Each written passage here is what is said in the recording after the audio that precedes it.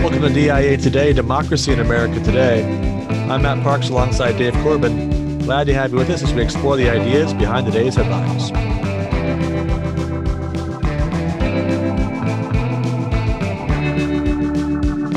How was your week, Dave? It was a rough week. Great friend and pastor died tragically in a motorcycle accident. His name was Chuck Ryer. Really, really great guy. We had gotten back here last Thursday, and I had breakfast with him, and then the next day, or that afternoon, just a tragic motorcycle accident. So he was just an awesome guy. Tough week, kind of puts life in perspective. Very difficult, obviously a horrible event, and I'm sure a lot of impact for your church and the church family and the college and all the rest. Well, we're going to lead off the show this week by looking at the headlines surrounding the Johnson & Johnson vaccine. As you know, earlier in the week on Tuesday, the CDC and the FDA released a joint statement recommending a pause in the administration of that vaccine in response to 6 cases of what they called a rare and severe type of blood clot among the 6.8 million people who have received the vaccine. And all 6 of those cases among women between the ages of 18 and 48. Now, I'm sure this wasn't the best news for you, Dave, since you told us last week that on Friday, I think it was, you and Katie were getting your shot. Yeah, we went to a CVS, and if you know me, you know I don't like hospitals and I don't like shots. So there are all these signs up everywhere about, if you faint or do this or that. And I'm looking at my wife, Katie, saying, do I look like I'm about to faint? And like just kind of laughing at me in my slight hypochondriac state. Right. But did well. We were able to drive home and discovered this news the following week. And I said to my wife, I'm like, well, you're totally fine. And she looked at me. She's like, don't you know my age? And I'm 49 and she turns 49 next month. She's like, I'm not 49 yet. This could happen. So kind of, 6 out of 6 million, nothing to be happy about, but and kind of tragic, of course, for those 6 families. But yeah, it's these things are going to happen, and I think one of the reasons why we took the Johnson & Johnson is that we thought that technology had been tested a little bit longer, but there's no certainty, right? This is what science is, right? You look at the numbers and you try to figure out where things are, and then you have to make judgments thereafter. So yeah, that's a lot of the immediate reaction was really one in a million shot, and you're going to pause the administration of the vaccine. And you think about 560,000 people have died of COVID, and so if you're just weighing the risks on both sides, it seems unlikely the assessment would land on the side of pausing the vaccine at a time when there's still fairly rapid circulation of the virus in a number of states. But as analysis on this proceeded, I think one of the most interesting lines of argument was advanced by Charles C.W. Cook over at National Review. And the point that he made was focused on the separation of powers question here, or really the constitutional question underlying why it is the CDC and the FDA are the ones taking the lead on this. And it's making a point that we've made several times before, that there's a difference between science laying out the facts and announcing that there were 6 such cases out of 6.8 million, and laying that before the political leaders and decision makers for their reflection and judgment, and the FDA and the CDC essentially making the political judgment for them. And then everybody ratifying that in some really quick kind of way, non-reflective way.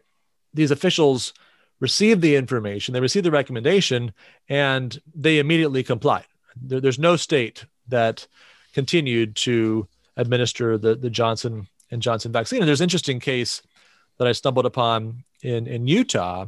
Utah Governor Spencer Cox made some comments about the dangers that he feared might result from this. And his focus was mostly on the long-term effect it would have on people's willingness to get vaccines, right? That a pause like this might reduce confidence in the vaccines overall, and that might end up being more costly than whatever the consequences of continuing to administer the vaccine would be, given the risks involved in this particular matter.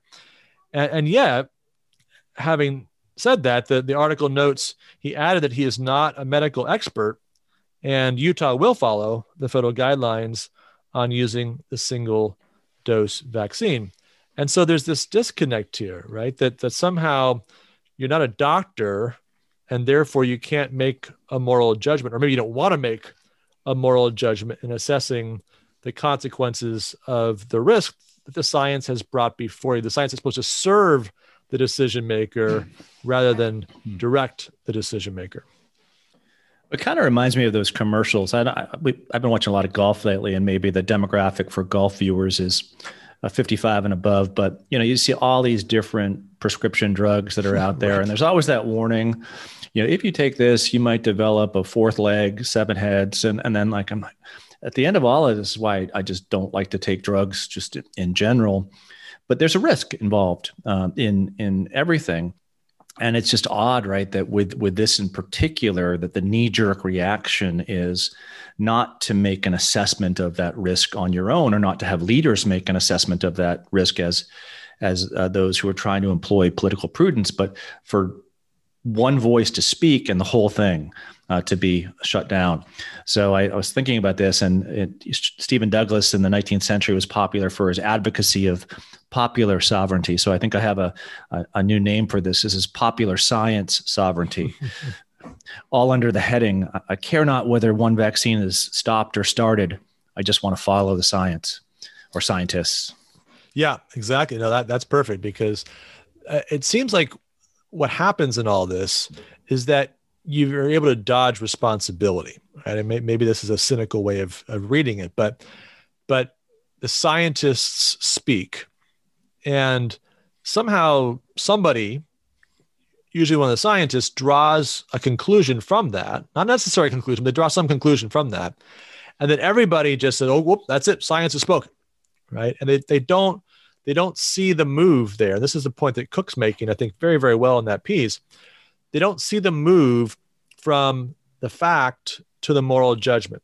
And they just assume that move, well, the recommendation, once the CDC recommends something, there's no second guessing that, because the science has spoken.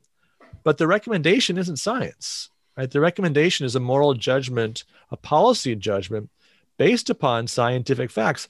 And scientists aren't especially expert in doing that kind of thing.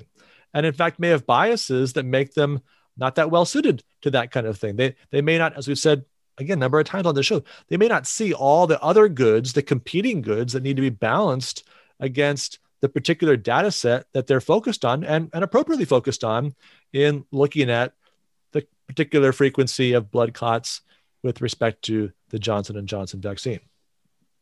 Yeah, so it requires an epistemic humility on the part of scientists to take into account those other factors, those other rewards that are lost by people not doing X, Y, and Z. But if all you are is risk averse because all you're thinking about is the object that you've been taught to do as an epidemiologist, then there's a problem if your word's the final word.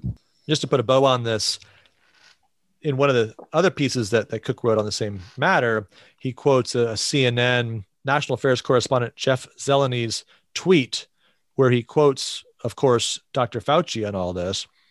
And Fauci says, "We are ruled by the science and not any other consideration." And I think Cook nails it in response. He says, "This is nonsense. Indeed, it's almost self-parodic nonsense. The science tells us that as far as we know, 6 people out of the 7 million who have taken the Johnson & Johnson vaccine have developed blood clots. It does not tell us what to do about this. There is no scientific answer to that question. It's a matter of judgment, of trade-offs, of consideration. One might as well say that one has come to the correct scientific conclusion as to what the speed limit should be. There is no such thing." And I think this is one of the lessons that people are going to have to learn from this experience. And I think, we're way behind on this, right? We've got 100 years of elevating science, fact value distinction, social sciences, right? There's a lot of intellectual scaffolding that's been built around all this. This is downstream from a lot of reflections on the role of science, and even we can go back, to Bacon and work our way forward if we need to. But there's a lot of work that needs to be done in reassessing the role of science and scientists if we're going to get politics right. So I'm going to coin my second phrase for today's show. We're making a Faucian bargain. I like it. You're a headline writer, if nothing else. We now have to fill in the 22 paragraphs that follow these great titles to pieces. Two op-eds, though, right there. So. We got it. All right, very good. Well, with that, let's transition to our required reading as we now move into the last part of Volume 2 of Democracy in America. Right. So we have 3 shows left in the second season. We're going to spend today's show going through the first half of the final part of Volume 2.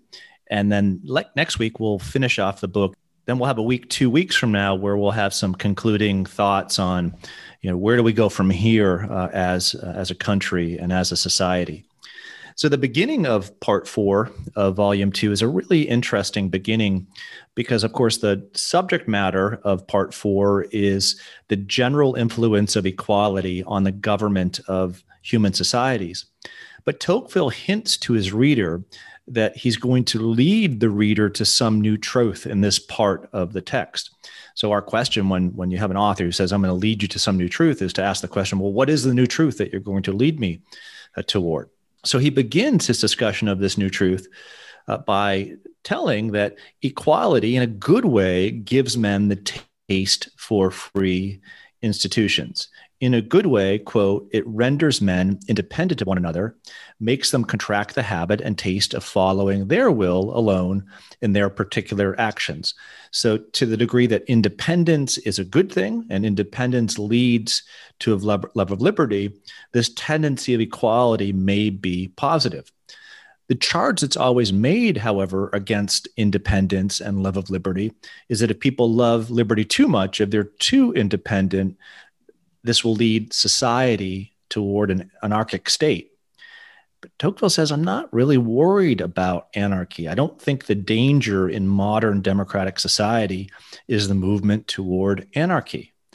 Quote, I am not convinced that anarchy is the principal evil that democratic centuries will have to fear, but the least.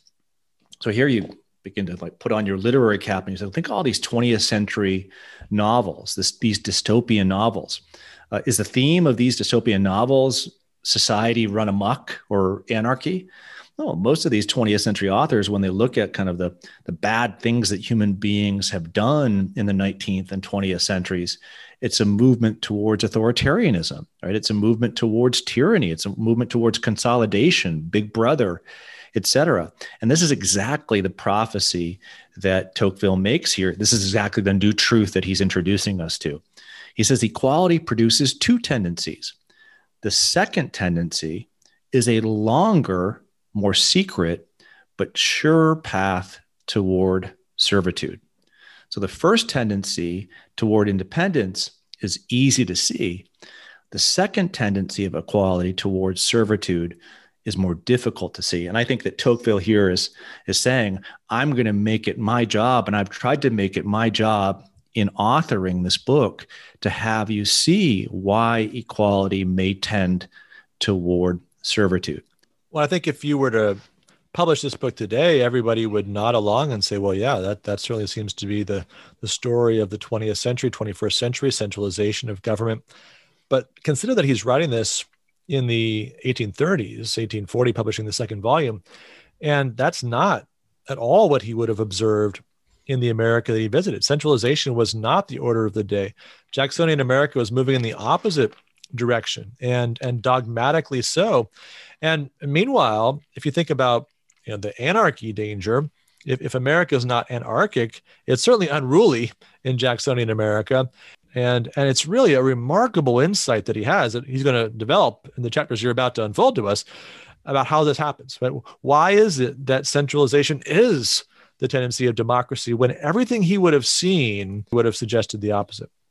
And the answer he's going to give goes back to the title of the first 3 parts of Volume 2, that democracy has a certain influence upon the way that we think, upon our ideas. It has a certain influence upon our sentiments or our passions. And thirdly, it has an influence upon our mores, the habits of our hearts.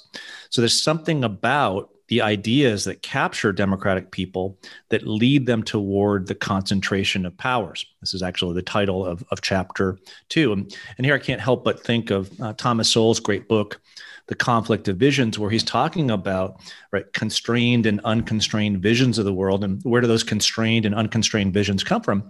They come from ideas that either support a constrained or an unconstrained view of human anthropology, government, etc. So Tocqueville will argue is that there are certain ideas that are at conflict with one another, certain ideas that would be good and good for men to adopt and adapt themselves to, and certain ideas that are creeping into the mind and kind of have won over the democratic mind. So what's a good idea?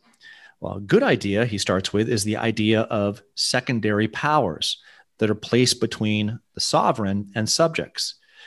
These things naturally, he writes, presented themselves to the imagination of aristocratic peoples. So on multiple occasions, he's talked about these secondary powers. We think back to local government or regional government, and we think that was a secondary power. We think of associations, civic, political, and otherwise, separate the sovereign and the subject. And those are going by the wayside. And what are they replaced by? Oh, they're replaced by ideas that counter the notion of secondary powers. In fact, you have this idea that there ought to be a lone central power that rules over all things. You have this idea that there ought to be uniform legislation that ought to be the rule for everyone. And these ideas tend to dominate the democratic mind. So why set secondary powers aside and why embrace a lone central power and uniform legislation? Well, the answer, he says, is the way that individuals look at the world in a democratic age. As conditions, he writes, are equalized in a people, individuals appear smaller and society seems greater. Or rather, each citizen, having become like all the others, is lost in the crowd, and no one perceives anything but the vast and magnificent image of the people itself, which results, he goes on to write, naturally gives men in democratic times a very high opinion of the privileges of society and a very humble idea of the rights of the individual. So one of the great analyses of civilizations is given by the philosopher Eric Voegelin, where he talks about what makes the West unique among all civilizations. And we had a conversation about this in our first season, where Western civilization is unique because of all the civilizations, the individual has been somewhat liberated, from the overarching power of a cosmic unity, a societal organism. And there's this tension within the West between what can the individual do and what should society require of the individual. And what Tocqueville is telling us here is that at the end of the day in Western civilization, the movement towards a democratic age is a movement that is going to snuff out the individual and force or compel the individual to do what the society asks of him. Well, how can the individual survive if you have this comprehensive notion of equality that's central to the democracy that de Tocqueville is describing?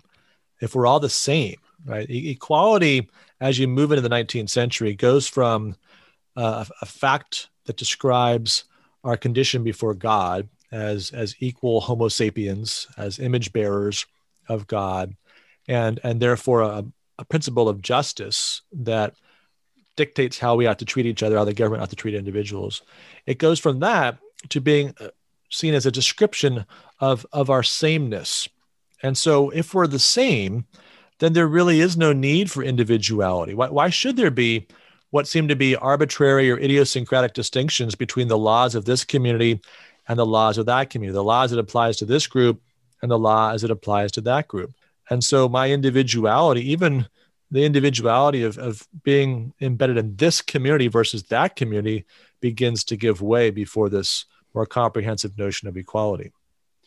Which begs the question, where did the idea of sameness come from? And I think that the answer that Tocqueville is suggesting to us here is it came from the influence of modern political philosophy itself.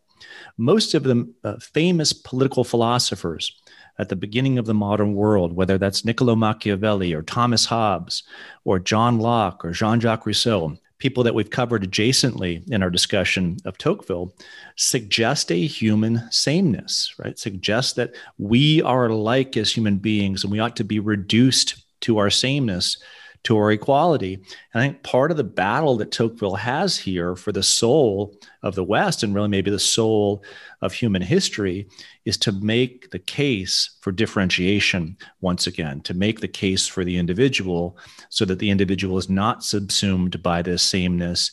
And made to serve this government that he describes as lone, simple, providential, and creative. This is the kind of government that results. And, you work through that. Those are 4 classical attributes of God. There is one God who has no parts, providential, who sees, right, who plans, who directs the course of history, and of course is the creative power behind all that is. These are attributes that de Tocqueville explicitly ascribes to the government that emerges out of this democratic society. And so there's another way individuality is going to be lost, right? If government takes on this role of relating to people in this godlike way, right? Of course, the true God can deal with us as individuals in the most particular way, who can know the number of the hairs on our head. But a pseudo God, right? A government acting in place of God can't do that, but must press us all down into a common level of equality and sameness. So why do we buy into this? Why do our sentiments align with these ideas of the creation by much of modern political philosophy of a mortal God? Well, because it pleases us. This idea of sameness pleases us. Tocqueville writes in the next chapter that living in a democratic age, most people are at least 5 things. They're in isolation and they're individualistic. They tend to be disinterested in public affairs. They're ready to hand off care of public affairs to the state. They lack the time for public business. They're busy with their own private affairs, or they lack the energy or leisure required for political life. So the energy that it takes, the leisure that it takes to think for yourself, to act for yourself, right, to be an individual is not present within modern society, even though all of the various changes and modifications for life seemingly give us that much more time.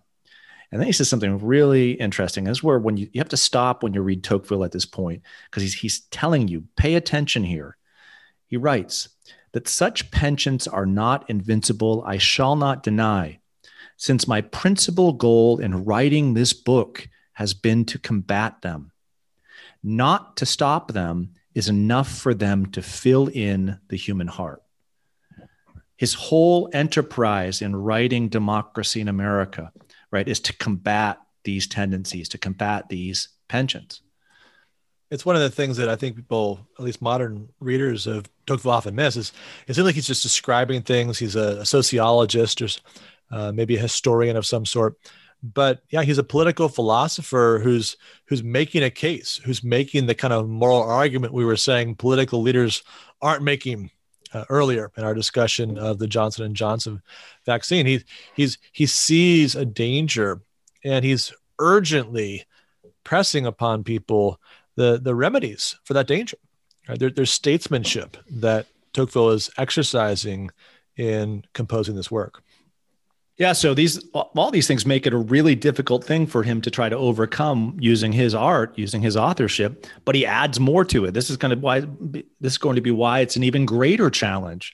We have a fear of material disorder. We have a love of public tranquility. We have a feeling of our individual weakness. And finally, we hate individual privilege, yet we're willing to grant great privilege to the state. And he ends this discussion by saying, I think that in the democratic centuries that are going to open up, individual independence and local liberties will always be the product of art. Well, whose art? Someone like Tocqueville's. Centralization will be the natural government. Going back to this point that you made, Matt, it's so essential that statesmen fight the natural tendencies of democratic peoples, right? To become subservient, you need to practice the art of statecraft, of statesmanship, to enliven human beings to their possibilities. And by the way, along the way in this work, de Tocqueville's been dropping just those kinds of hints and principles, guiding statesmen in the way to go. Which is exactly the topic of the last chapter that I want to cover for today, chapter 4, where he talks about particular and accidental causes that serve to bring a democratic people to centralize power or to turn it away from that. A lot of what's happening here, Matt, is kind of out of the control of a statesman. So at what point did freedom make its way into society vis-a-vis equality? Did one come before the other or vice versa?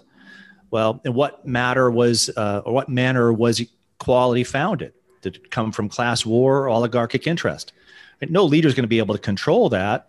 Thirdly, what's the level of enlightenment among the people? And fourth, what's the frequency of war? All of those things, right, are particular causes that might bring us toward centralization. But he says the principal accident that aids the centralization of power has to do with the character of the leaders themselves, the origin of the sovereign and its penchants. Who are the people that found our society? And what are their penchants? What have they crafted in designing a regime? Have they designed a regime that will tend us towards subservience, right? Or do they notice, right, that, okay, if we want to embrace equality, this is the way we must embrace it, but direct that democratic river in a way that helps human beings flourish? I think this is going to be a great transition for our adjacent reading for today, where we talk about the authors of the Federalist Papers, because they're very different, right, than your kind of Machiavellian ruler who just simply wants to subsume, right, all things under his precept. The American princes, American founders are willing to kind of go outside of the box and to understand where human beings are and what human nature is like, but to direct things toward their better course. But then a new prince arose who did not know the founders. The princes have changed, right? The princes have been looking for opportunity to centralize. They've been looking to gather power to themselves. And of course, we'll see that as well in the headlines as we move forward in the show. Yeah, and he also, and I just end this, we won't say too much about chapter 5, where he discusses the difference between Europe and America, but he's seen in the experience of Europe after the French Revolution that this democratic tendency is very real and very able to overcome democratic peoples. But let's turn to the Federalist Papers, and let's turn in particular to Federalist Papers 23 through 37. I won't go through the individual parts of Federalist Papers 23 through 36, but they're basically talking there, the authors, they were talking about what are the ends and means of government. A very famous expression in Federalist 23 by Alexander Hamilton, that when dealing with ends and means relative to the construction of a government, quote, the means ought to be proportioned to the end. Person whose agency, the attainment of any end is expected, ought to possess the means by which it is to be attained. So what is leadership or statesmanship? What does it amount to with regard to the ends of government? We have to first define what those ends are. And Hamilton's going to do that in this paper by saying the principal purposes of the union that we're trying to perfect are these: the common defense of the members, the preservation of public peace, as well as against internal convulsions and external attacks, regulation of commerce with other nations and between the states, the superintendence of our intercourse, political and commercial, with foreign countries. That's why we have a national government. That's the end of the national government. What are the means? The authorities essential to the common defense are these: to raise armies, to build and equip fleets, to prescribe rules for the government of both, direct their operations, provide their support. These powers ought to exist without limitation. What are your ends? What are your means? And his definition of ends and means in Federalist 23, and the founders or framers of the Constitution's definition of ends and means in this time period, is very, very different than how we've defined the ends of national government and the means that the national government ought to have in the year 2021. Right now, the ends are comprehensive, and there's really no limit to the role of government, and therefore any means, right? Every means ought to be gathered unto that government. There's not any real need to show a proportionate relationship between those means and ends, because the ends know no bounds. The ends are very specific. in Hamilton. The means are unlimited in the sense that you have to have as many soldiers as you need to win the war, as much revenue as you need to win the war. But winning the war is a very specific purpose, right? And what that, of course, is in service of ultimately is justice and the general good, to use the language of Federalist 10. Which brings us back to Machiavelli's famous dictum: the ends justify the means. And Hamilton is not saying that in Federalist 23. He's saying that the means ought to be proportioned to the end, right? And the employment of those means ought to be understood in terms of what the public good is, not what my own private interest or my own acquisition of more power or glory might be.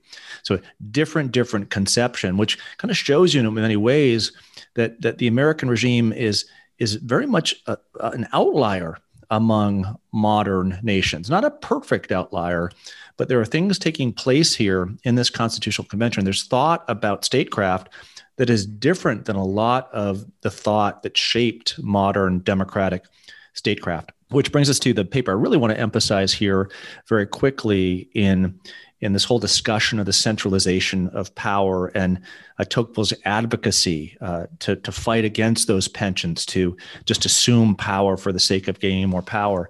And that's Federalist 37. Federalist 37 is one of those kind of seldom read papers that I think I would rank right up there with 1 and 10 and 51, because I think that there's nowhere else in the Federalist Papers do you see the display of epistemic humility at work.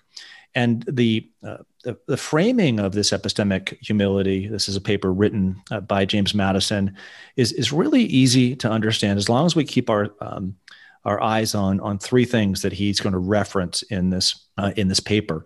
The first is the following: perhaps the most difficult thing to understand that is worldly is the human thing.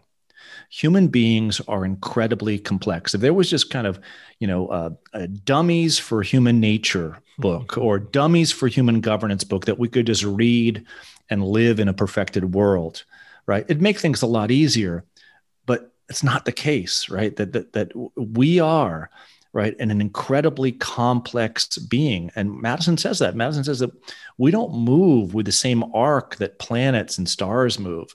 We kind of move to the beat of our own drummer, and that makes it difficult to kind of predict why this happens when it does, and all the rest.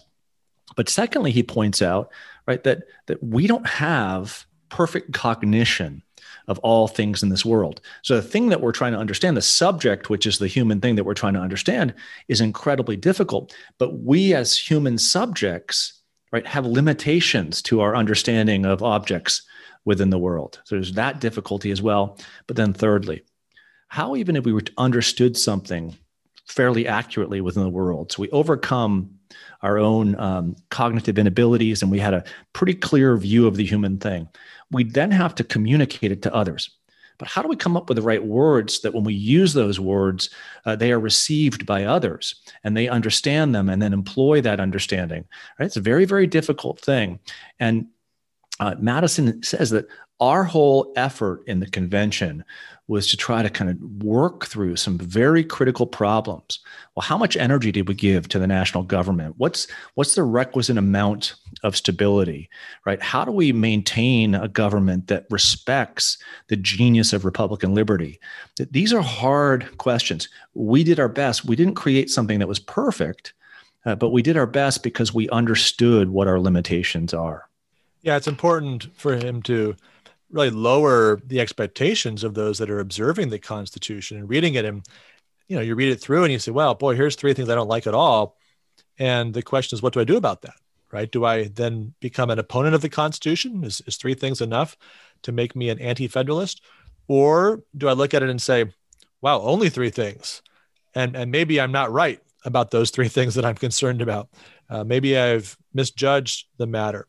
Yeah. And then question, Matt, as we head toward the headlines, contemporary headlines, is, well, what do we make of their misjudgments? Do we say, oh my God, they just totally misjudged it here, they misjudged it there, they did this, they did that? So what we ought to practice is epistemic arrogance rather than epistemic humility. What we ought to do is the exact reverse of what they did. And I think that's not the answer, right? The remedy is to try to look at the problem with the clarity that they tried to look at the problems that they were dealing with, and to know that we're going to do our best to try to figure this thing out, but we're going to make arguments for the public good.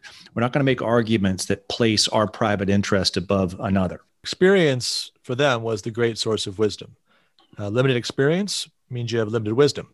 But that experience was interpreted, to go back again to our earlier point, within a moral framework that was a given.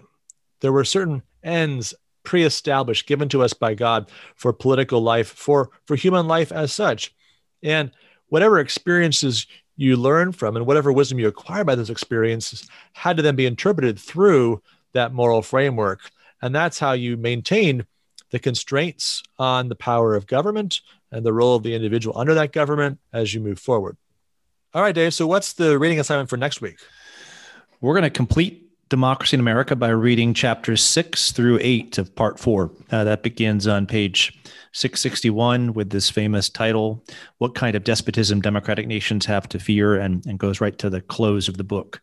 So about a 25-page or 20-page assignment for next week, our last assignment of the semester. Sounds great. All right, well, now let's turn to our headlines, and we're going to focus on a couple of contemporary moves toward a further concentration of power in centralized governments. And again, this isn't maybe something that we're surprised by in our own day, but I think there's a couple of examples that are worth talking about a little bit in light of some of the things you were showing us in de Tocqueville, Dave. So the first is a series of reflections on the recently approved American Rescue Plan Act. So that's the COVID relief bill, the latest COVID relief stimulus bill. And Professor Nikolai Wenzel of Fayetteville State University had an interesting piece at Law and Liberty this last week, where he went through that bill, and he was using another analysis at reason.com in order to do that, and trying to show how so much of what was in there wasn't really about stimulus at all. Now, he's an economist, and so he was talking about the microeconomic effects, the macroeconomic effects, and some of the other economic issues that surrounded this. But then there was the question of the size and scope of government. And if you dig into that Reason article a little bit, you find, for example, that there's a lot of education spending, $130 billion, in fact, of spending on primary education. But only $6 billion of that was for the current fiscal year. So the rest of that was spread out over the next 7 years. Now, if we're talking about economic stimulus, you don't spread out the money over 7 years' time, and especially have it be backloaded, right? That's not how economic stimulus works. The immediate shock of shutting down the economy last year, if it still is relevant, it's relevant right now. Right? We're emerging out of that, but it's not about 7 years from now. So what's going on here? Well, you're laying down some foundation for, he argues, future federal spending. Right? You raise the baseline expectation of how much the federal government will be investing in local education. What about in healthcare? Well, there's a lot of money for helping people subsidize the healthcare plans offered by Obamacare, right? And trying to remove some of the income level requirements there that get more people involved, transitioning toward step-by-step greater centralized role away from the use of private health insurance, more toward government-sponsored programs and the like. Or new interesting provision has to do with a child tax credit. So individuals will be getting a check every month from the government rather than you get your refund, right, annually when you pay your taxes. They're going to start giving that out month by month. And so what's that going to be? Well, that's really the beginning of a national basic income or something of this sort, where not just a means-tested program like a welfare, or if it is means-tested, it's at a much higher level, right? It's not for those who have no income or are below the poverty line, but now we're talking about the middle class being brought into a program that will provide modest but repeated and consistent support for families, and a transition again to a greater reliance on the national government for one's basic income moving forward. Yeah, well, whether it's the American Rescue Plan Act or the American Jobs Act, the end of the plan itself does not kind of match up with the means, right, of how the money's going to be spent. In the latter, a lot of talk about this emphasis on infrastructure, and if you read on that other act, how much money is actually going toward actual infrastructure? Right. Not much. You have to redefine what infrastructure means in terms of a care economy, which basically assumes kind of anything that you do that cares for people is producing infrastructure results. But that's not what the word infrastructure means. And I think I see the same thing at play here in this Rescue Plan Act. That there's what is the end of all this? The end of all this is to grow government. The end of all this is to extend the budget out in a manner so that for further decades, those who oversee the federal government will tend toward the well-being of the American people. And what happens when you create a economy in which 40, 50, 55% of the gross national product is assumed by the federal government? You no longer have independence, right? You have pretty much servitude, as Tocqueville described.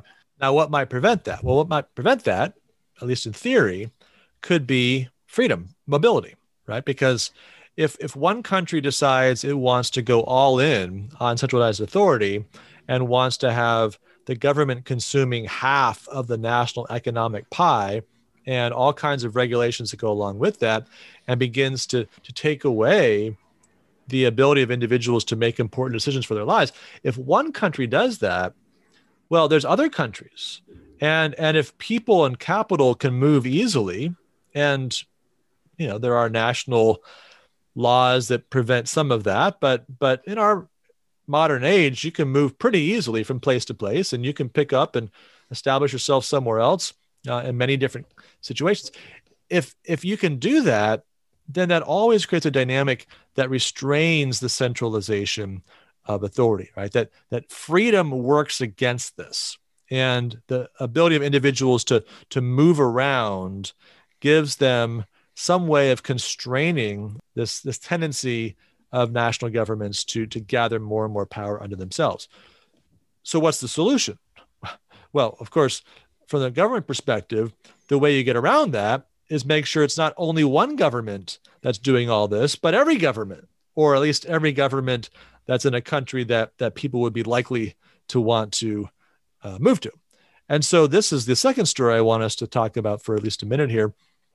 In recent days, Janet Yellen, of course, formerly of the Fed, but now Treasury Secretary for President Biden, has been calling for a global minimum corporate tax.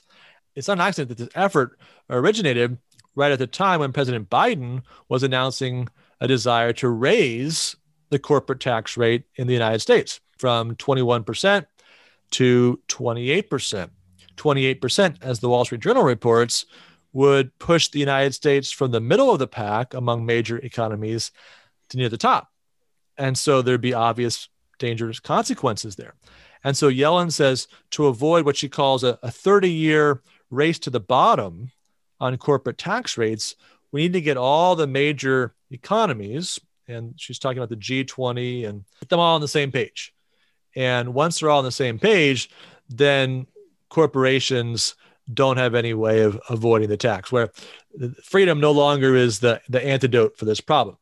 And so the race to the bottom, which is obviously a negative connotation, is another way of saying that freedom is messing up our plan. Kant wanted perpetual peace. I think Yellen here wants perpetual servitude. Yeah, no way out, right? There's no escape. And so you look at some countries that have intentionally lowered their corporate tax rates as a means of attracting investment, right? There's some countries that are just less naturally attractive. Hungary, for one. No offense to any folks from Hungary, but that's not the country that's going to be the first place where you're going to go to start the latest tech startup, unless you're attracted by the fact that their corporate tax rate is only 9%. And you think, well, okay, you know what? There are a lot of well-educated people in Hungary, and there's some natural resources there. I can make that work. right? I may not be as excited about living in Budapest as I would be about living in San Francisco or in Austin or London or Paris, but there's good business conditions. And so I'll take my shot. And so Hungary can compensate for some of its other weaknesses by using its corporate tax rate in order to attract business and good for the Hungarian economy. But not if this goes through. Not if this goes through, and all the EU has to be on board, and they have to. And so, who benefits from that? Well, we know who will benefit from that, right? All the already big countries, all the already attractive countries will be able to stay on top, right? Paris will still be Paris, and London still London, and New York still New York, and Budapest will not be able to develop in the ways that otherwise would be able to. So do you think at the end of the day, we'll all have to depend upon Peter Thiel being able to create new city-states on islands and us living there and living by Bitcoin, et cetera? Or maybe Elon Musk on Mars? Mars, right. Yeah, these are not super attractive options, right? And you can see that they've figured out, right, that the escape hatch is somewhere else. And if there's not any attractive somewhere else's, then there's no escape. Well, that leads us to the Gray Book. And speaking of rather significant reforms or efforts to centralize political power, just this last week, several prominent Democrats proposed expanding the Supreme Court to 13 members, which just accidentally, I'm sure, would allow them to appoint 4 new justices and create a 7-6 progressive majority over the current 6-3 somewhat squishy conservative one that we have at the moment. And so here's Chief Senate sponsor Ed Markey of Massachusetts commenting on the reasons for the proposal. He says, the court is out of balance and it needs to be fixed. Too many Americans have lost faith in the court as a neutral arbiter of the most important constitutional and legal questions that arise in our judicial system. So I love the fact that the solution for being out of balance is 7-6, right? Not 6-6. He's got a different notion of balance, right? A progressive majority is balance. Never mind 13. That's an unlucky number. It's like you throw that out completely. Right. No, it's a well-chosen number for its purpose, but balance does not appear to be the purpose. Well, anyway, so with this cynical move in mind, we're going to grade 3 modest reforms that might be considered with respect to our constitutional system. All right, leading off, Dave, number 1 here, 2 presidents. Now, the history on this one is not a pretty one. It was proposed back around the time of the Civil War by John Calhoun as a way of protecting the Southern slave interest from what he saw as the rising Northern majority. But let's leave that part of it aside. We have Democrats, we have Republicans. They're constantly fighting. Why not a Democrat president, Republican president, make the primaries essentially the general election? They each have to agree for a bill to go through. We'll get some compromise. And, sure, Biden and Trump could get along just fine. They could share the East Wing and the West Wing of the White House. You could imagine how well that might work.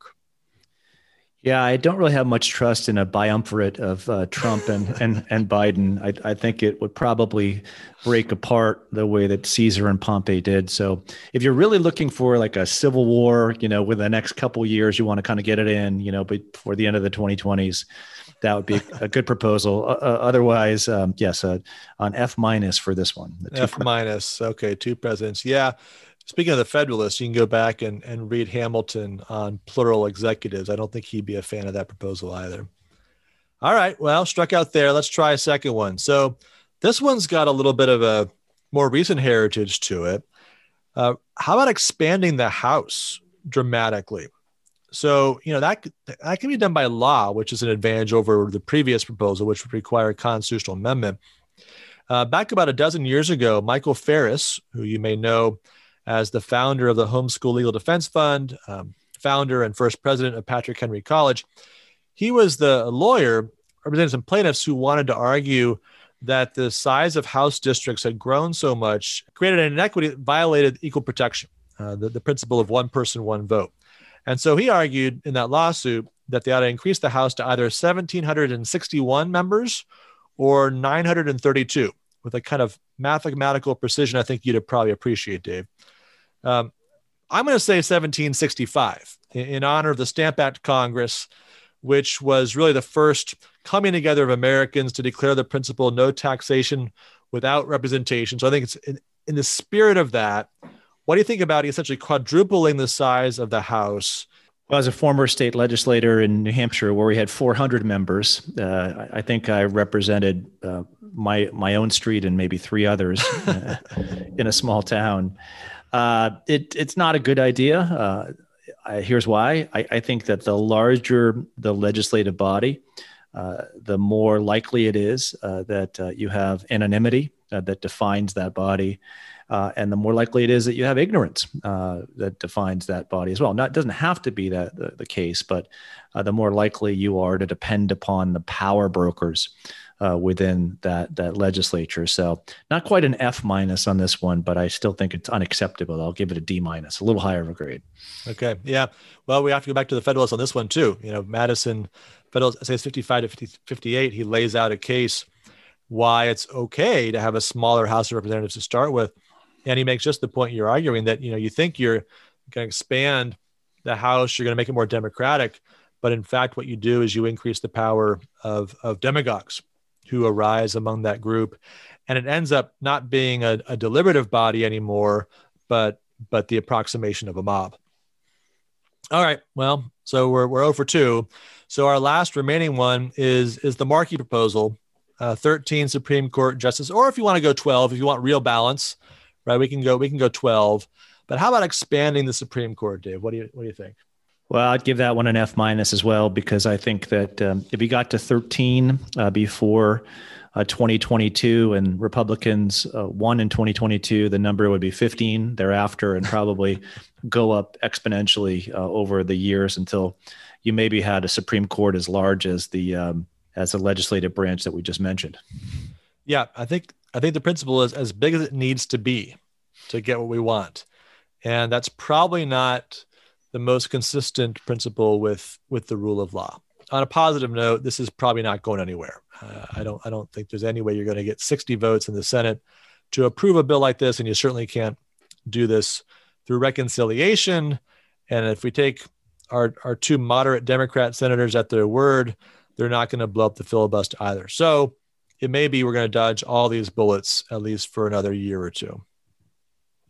Well, that brings us to the crystal ball as we wrap up the show. The Masters was pretty kind to us last week, Dave.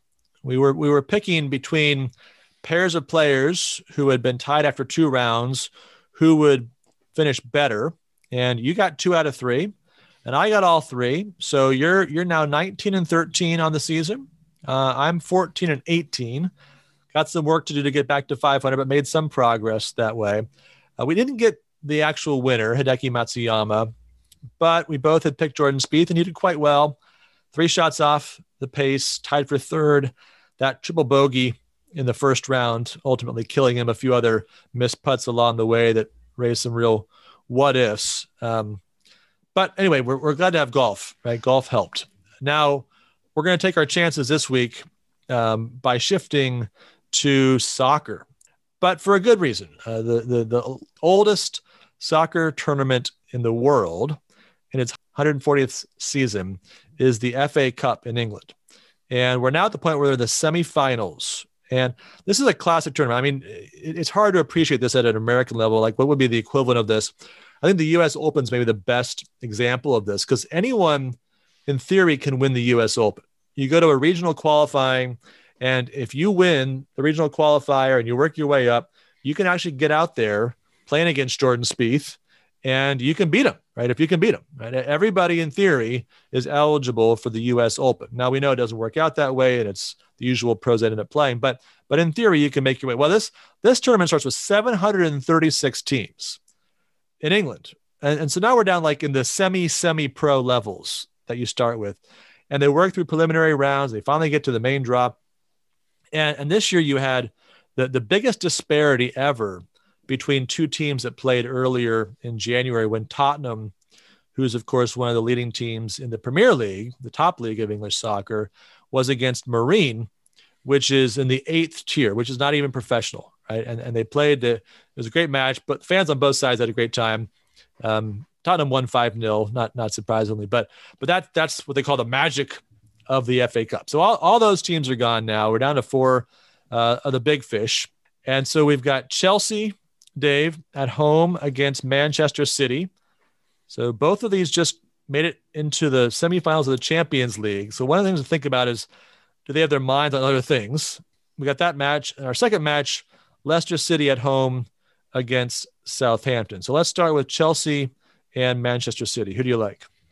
I'm going to predict the upset here. I think the Chelsea upsets Man City and moves on to the final. All right. Well, I think that's a real possibility. They've been an incredible role since they got rid of their old manager and replaced him about 3 months ago. But Manchester City is so tough, and they're going for the quadruple. Right? They actually have a chance to win 4 different trophies for the first time ever this year. And they just missed this a couple of years ago when Tottenham knocked them out of the Champions League. They won all the 3 English championships. I think they're going to try really hard to go for it. So obviously that means you got to win this match. So I'm going to take Manchester City. All right, Leicester City at Southampton. Little interesting dynamic here. So Leicester City, speaking of incentives, is right now in a top 4 position in the Premier League, which means they would qualify for next year's Champions League. Big deal. Lots and lots of money, lots of prestige that goes along with that. Southampton is kind of mid-table, lower mid-table. They're not going to get relegated, but they're not going to make European competition. This is their big chance. Right? Leicester City has more to play for in other competitions. This is Southampton's big chance. Does that make a difference? Or Leicester City being the better team, probably on paper and at home, is that enough, do you think? Yeah, I think I'm going to take Leicester City here. I don't think they'll be that upset. I think they'll take this one. All right. I'm going to go the opposite way again. I think it's going to be Southampton. I think they're going to be fired up. This is their shot at glory. Thank you for listening. And don't forget to subscribe and review the podcast on your favorite podcast platform. And don't forget, we're on Instagram at Democracy in America Today. You can reach us by email, democracyinamericatoday@gmail.com. Have a great week. We look forward to talking to you real soon.